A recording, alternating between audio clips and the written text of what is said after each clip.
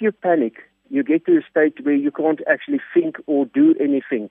We mustn't get there. What we must do is gain knowledge. If you gain knowledge, the big fright about what is coming or what is unknown is disappearing. So as long as people are looking into this disease, doing research on it, we know a lot. So the advice is that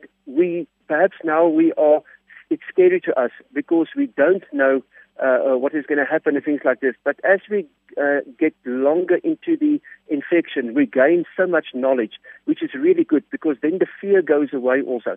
So the one thing that's important is do not panic. I think what's going to happen is that people will be isolated, and it's only a small percentage of people that really, it's in Wuhan and those places, the death rate was around about 2%. So it's really low if you think about it. And there's about 20% of people that will get really ill. The rest is mild disease. So, I don't want to make it off that it's nothing. It is a serious disease.